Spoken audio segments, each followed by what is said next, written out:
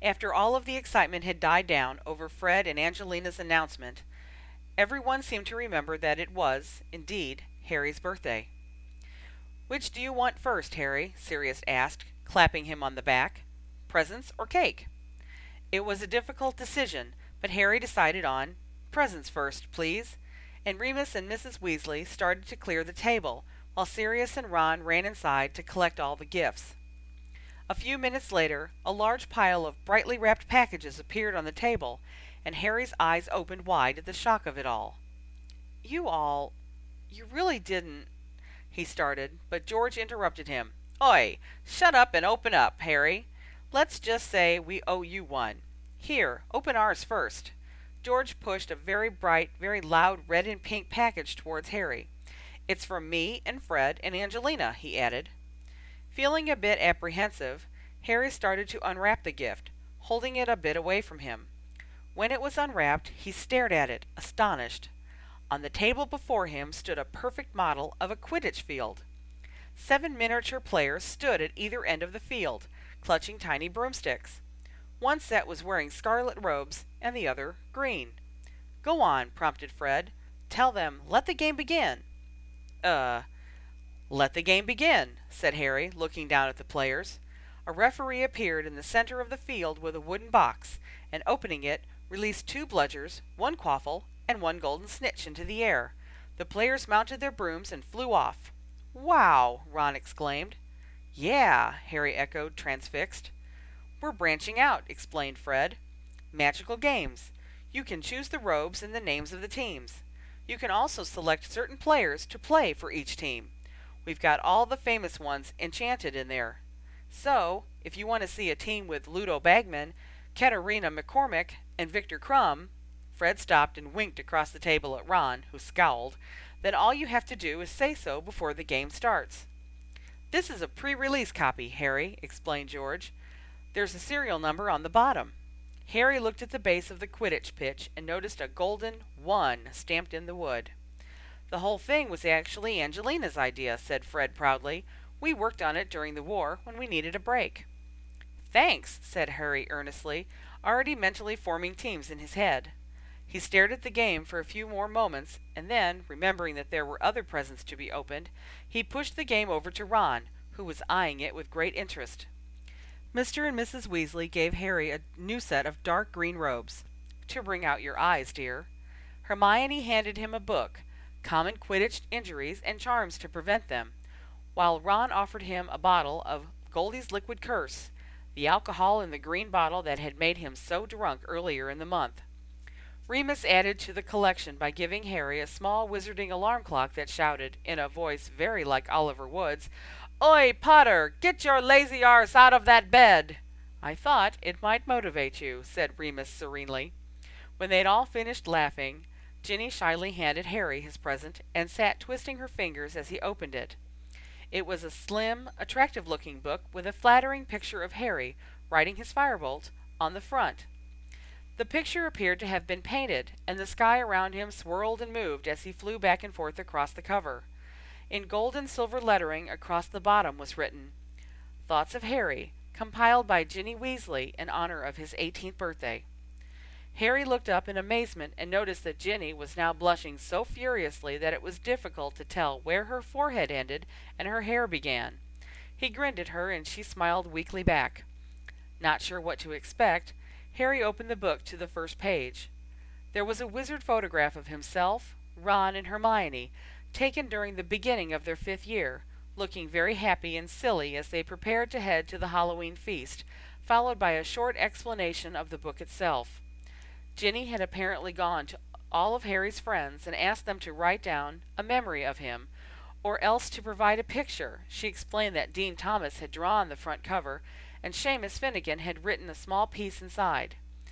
Pavarti Patel had written a rather humorous account of their date to the Yule Ball, thanking him for allowing her the freedom to meet Pierre Bardot of Beauxbatons, and enclosing one of her hair ribbons from that evening. Neville Longbottom had enclosed a list of all the passwords ever used to enter Gryffindor Tower while they were at Hogwarts, compiled with much appreciated assistance from the fat lady, who sends her regards as well. So that's why Ginny was talking to Neville the other day, Harry realized, relieved to know the explanation. Slowly, as everyone else returned to laughing together and eating, Harry skimmed through his book and tried to process all the kind things that had been written for him.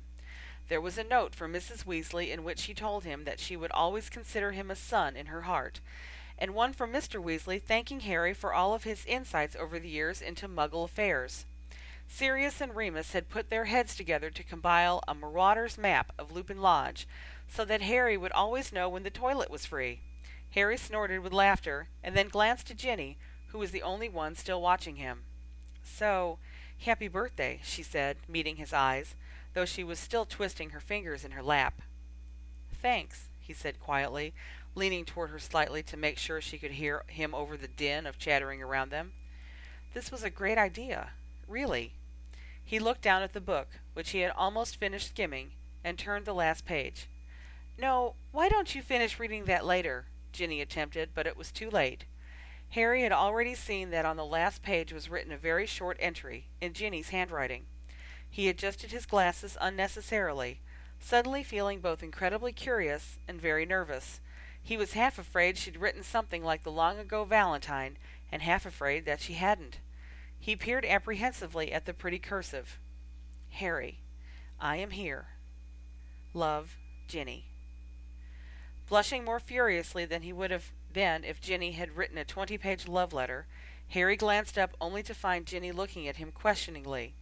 He stared back for a long moment, his head swimming with questions of his own. Thanks," he managed briefly, feeling like an idiot for his speechlessness. She nodded and turned away. Harry was relieved a split second later, when Sirius hollered, "My turn!" His godfather pulled his wand and shot the only package that was left on the table into Harry's hands. There was a card stuck to the top of it, and Harry opened that first. He read to himself, "Dear Harry, your parents gave this to me shortly before their deaths. I was instructed to hold on to it in case anything happened to them, until your 17th birthday. Unfortunately, things were rather hectic last year, and I didn't think of it till just now. It's been in my Gringotts vault all these years. I'm not even sure what it is, although if it's what I think it is, we should have quite a lot of entertainment for this evening. Happy birthday, Sirius." Harry didn't say anything for a moment. He just stared at the package on the table in front of him. Finally, he gulped and announced to everyone sitting around the table, "It's from my mum and dad." Sirius nudged Harry with his elbow and said, "Go on then. Open it up." Harry eased off the paper surrounding the gift. Soon he had uncovered what appeared to be a plain picture frame, with a photograph of his mother and father. They were both smiling and waving at him, and Harry gazed at it intensely. This had belonged to his mother and father. They had touched this, and there they were. Harry had so few pictures of his parents that each one was like a treasure to him. He looked over at his godfather and whispered, "Thanks, Sirius." To his surprise, Sirius laughed. "Just as I thought. That's not all, Harry, but perhaps we should have the cake on the table before I show you how to work this thing." "Work it?" asked Harry, puzzled. "Yes," answered Sirius. "That's just not a photograph. It's a Kinolia." "A what?" asked Harry, even more confused, but he noticed that Fred, George, Ron, and Mr. Weasley had all muttered "Cool!" and "Wish I had one of those" under their breath. Harry was, even after 8 years in the wizarding world, used to not knowing many things that might be common knowledge amongst people in wizarding families. "A Kinolia," explained Mr. Weasley excitedly. "It's the wizard version of a Muggle film." "Film?" "Yes, you know, their version of moving stories." Harry was floored. He was holding in his hands a device that would show him not only stationary versions of his parents waving and smiling, but something that might enable him to hear them speak and laugh and move. He didn't want to wait for cake, although Mrs. Weasley had already brought an enormous one to the table. "How'd you work it, Sirius?" he asked eagerly. "I'm not sure if I even remember. Remus is the brains behind the whole thing. Do you reckon you could work it out?" "I think so," replied Remus. He surveyed the ground in front of them and muttered, "Accio!" Soon, several blankets were flying out of an upstairs window of Lupin Lodge and spreading out on the ground below. "We should sit in a circle," he explained. "It's easier to watch that way." Still clutching the frame in his hands, and feeling too excited to bring the slice of cake that Mrs. Weasley had placed in front of him, Harry made his way over to the blankets. It was getting dark now, but Harry didn't mind. Everyone else soon followed, Mr. Weasley making a grunting noise as he tried to get down on the ground. Ginny was the last one over, and Harry noticed that everyone seemed to have left a space for her next to him. She sat down gingerly, curling her legs up under her.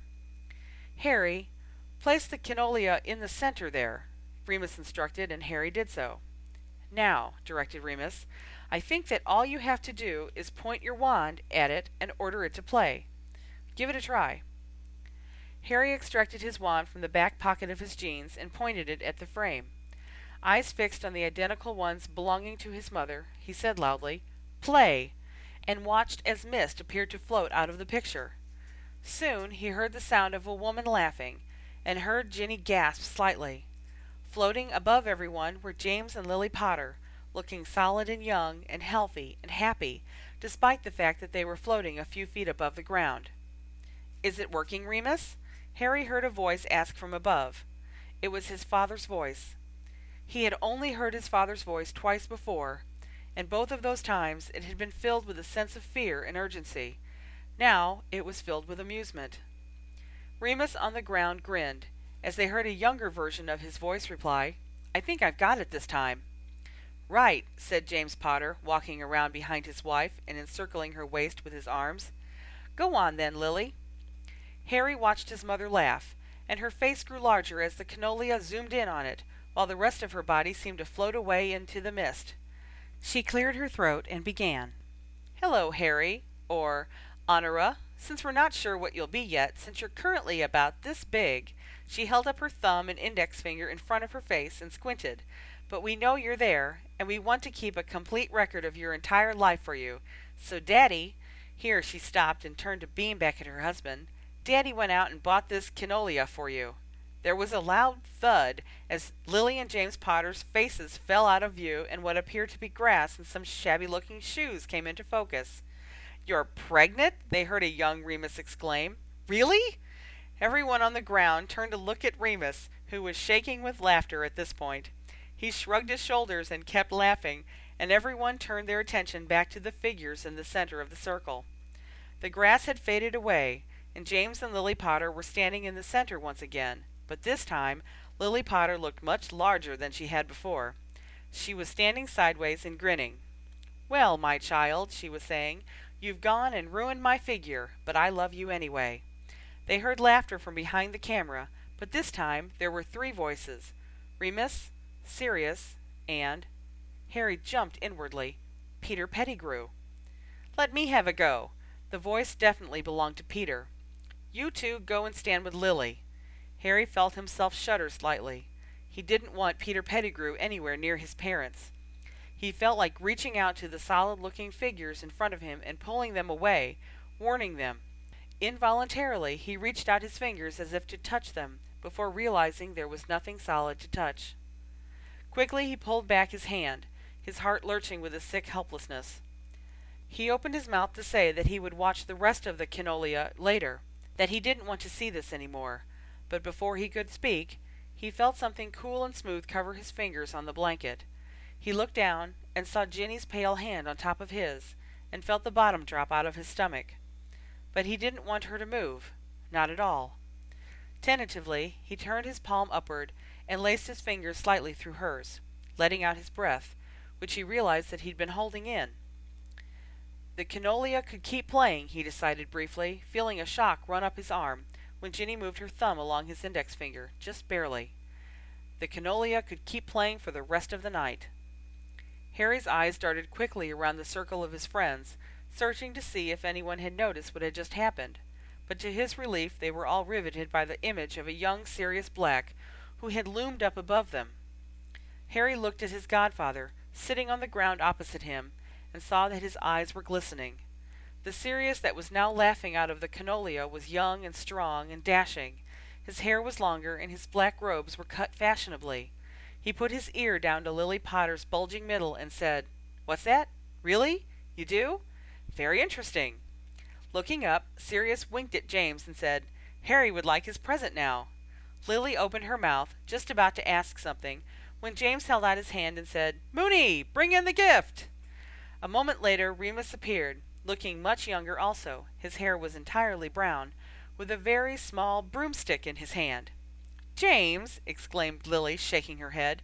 "All of you! This child is not even born yet, and," she added, pointing to Sirius, "we do not know if it is a boy or a girl yet. Either way, our child is not getting on a broomstick before it can walk. I've been reading up on it, and Dr. Peditria clearly states that children who fly before walking— Yes, yes, we know all about Dr. Pediatra, don't we, Harry?" said James, kissing his wife's neck. "She's an expert." The laughter faded, as did the figures in front of them, and slowly another vision, almost too dark to see, filled the air above the ground.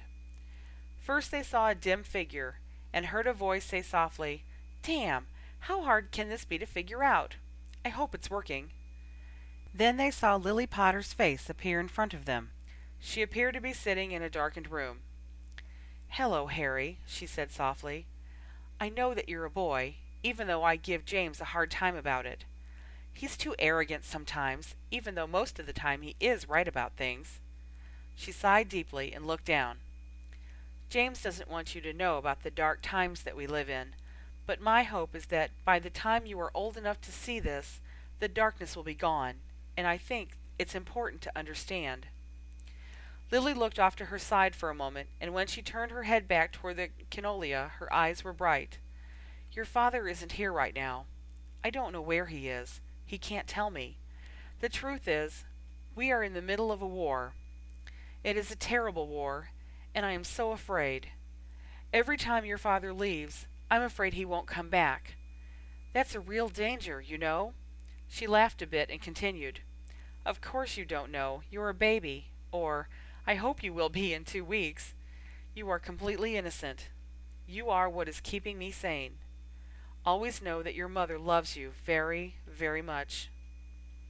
She sat and stared at the air in front of her for what seemed like an eternity. Harry dully heard Mrs. Weasley sniffling, and for a moment he wished everyone would just go away. He pulled his knees up in front of him, pulled his hand out from underneath Ginny's, and grasped at his hair with both hands, not thinking of anything in particular.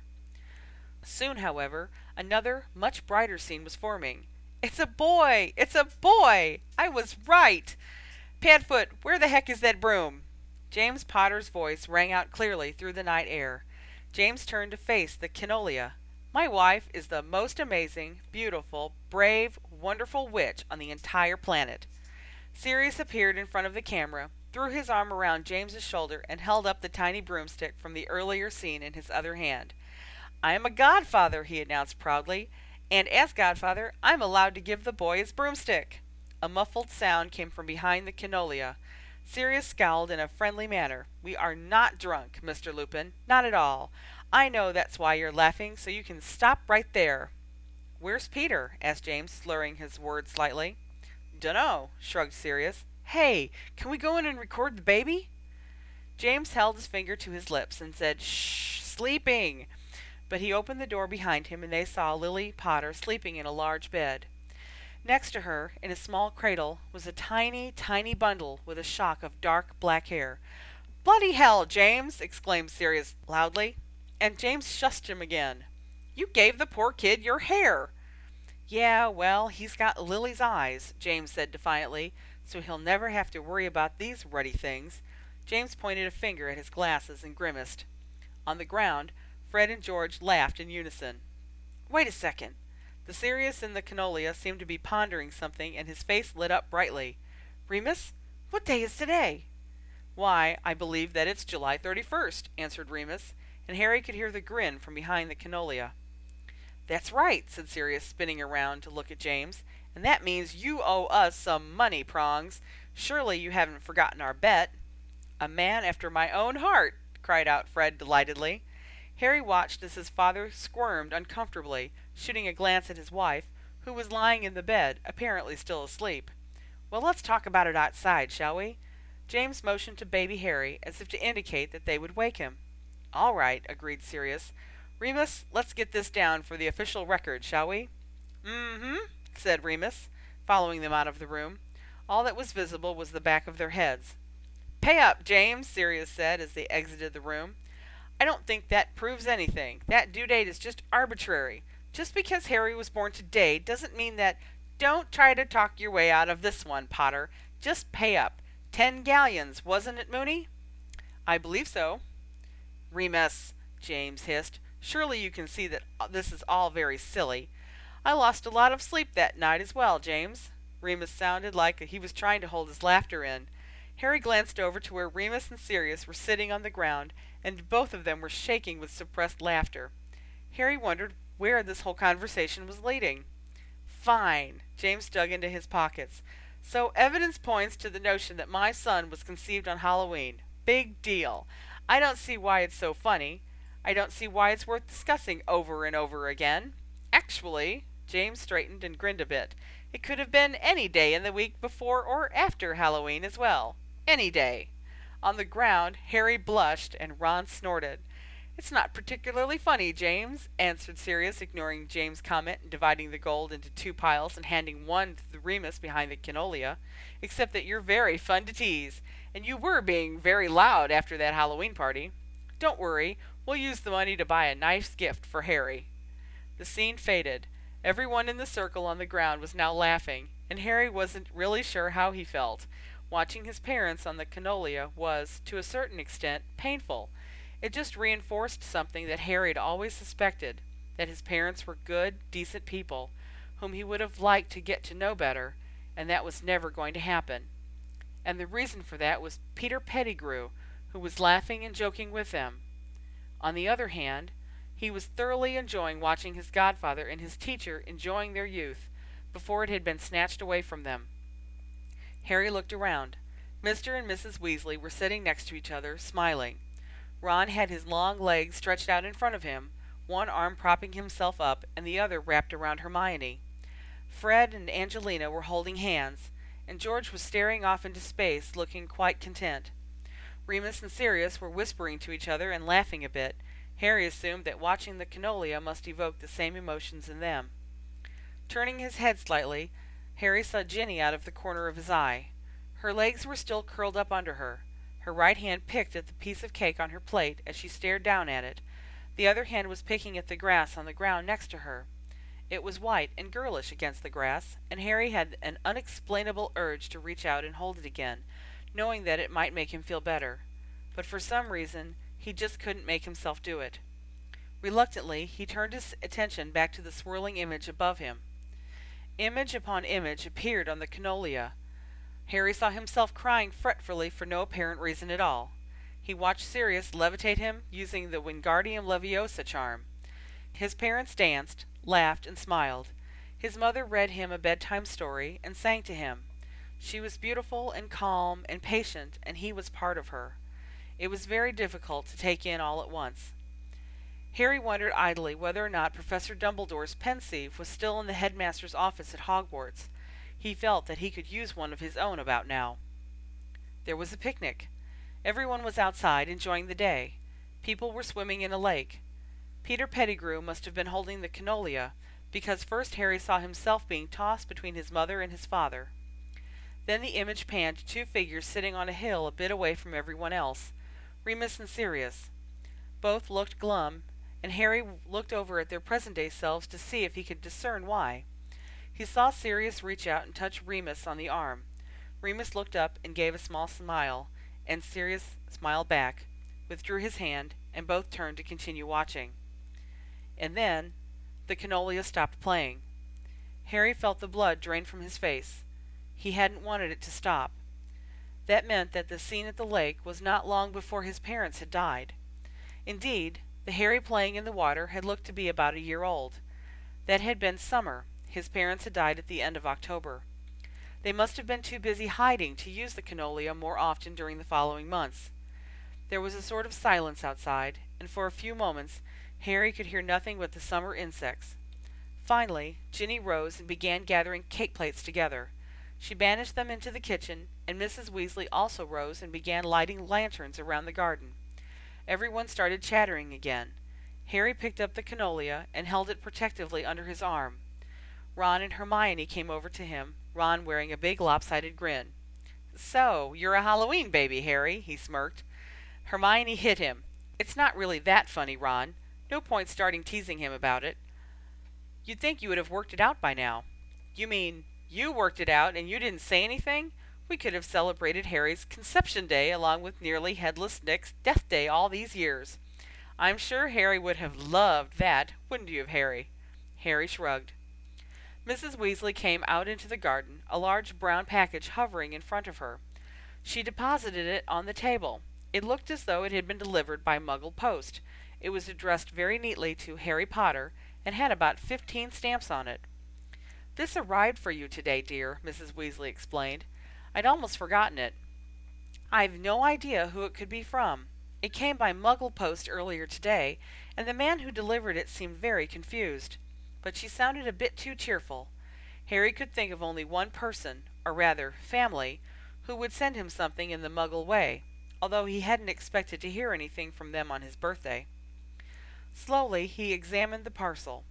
The neat handwriting on the front definitely belonged to his Aunt Petunia. By the looks of it, she had wrapped it as well. The brown paper was plain and coarse, but the ends were taped very, very neatly, and it appeared that no extra paper or tape had been wasted in wrapping this gift. Ginny appeared at Harry's side.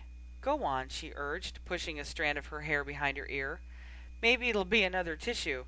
Mum could use one. Look, she's still all watery-eyed from the Kinolia." "I most certainly am not," protested Mrs. Weasley, with a sniffle. Harry grinned wryly. Tissues were the Dursleys' standard idea of a gift for their nephew.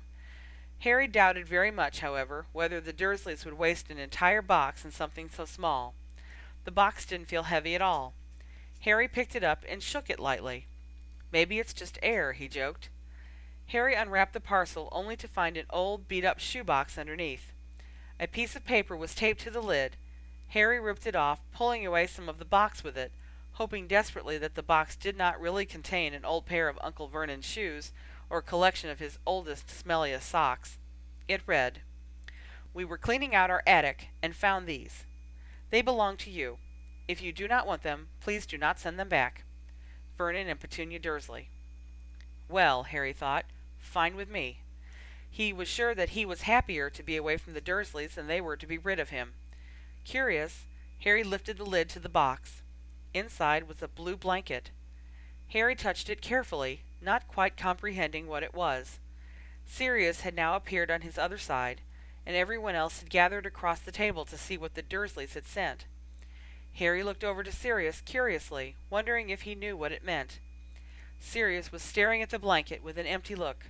His eyes were as dark and hooded as they had been the first time Harry had seen him in the Shrieking Shack. Remus placed a hand on Sirius's shoulder. "It's the blanket that Hagrid wrapped you in before he took you to the Dursleys," Sirius said quietly. "I showed up and saw the house, and realized what had happened. And I saw Hagrid there, wrapping you in these blankets." Sirius stopped talking for a moment, and Harry did not speak either. Sirius took a small breath and continued.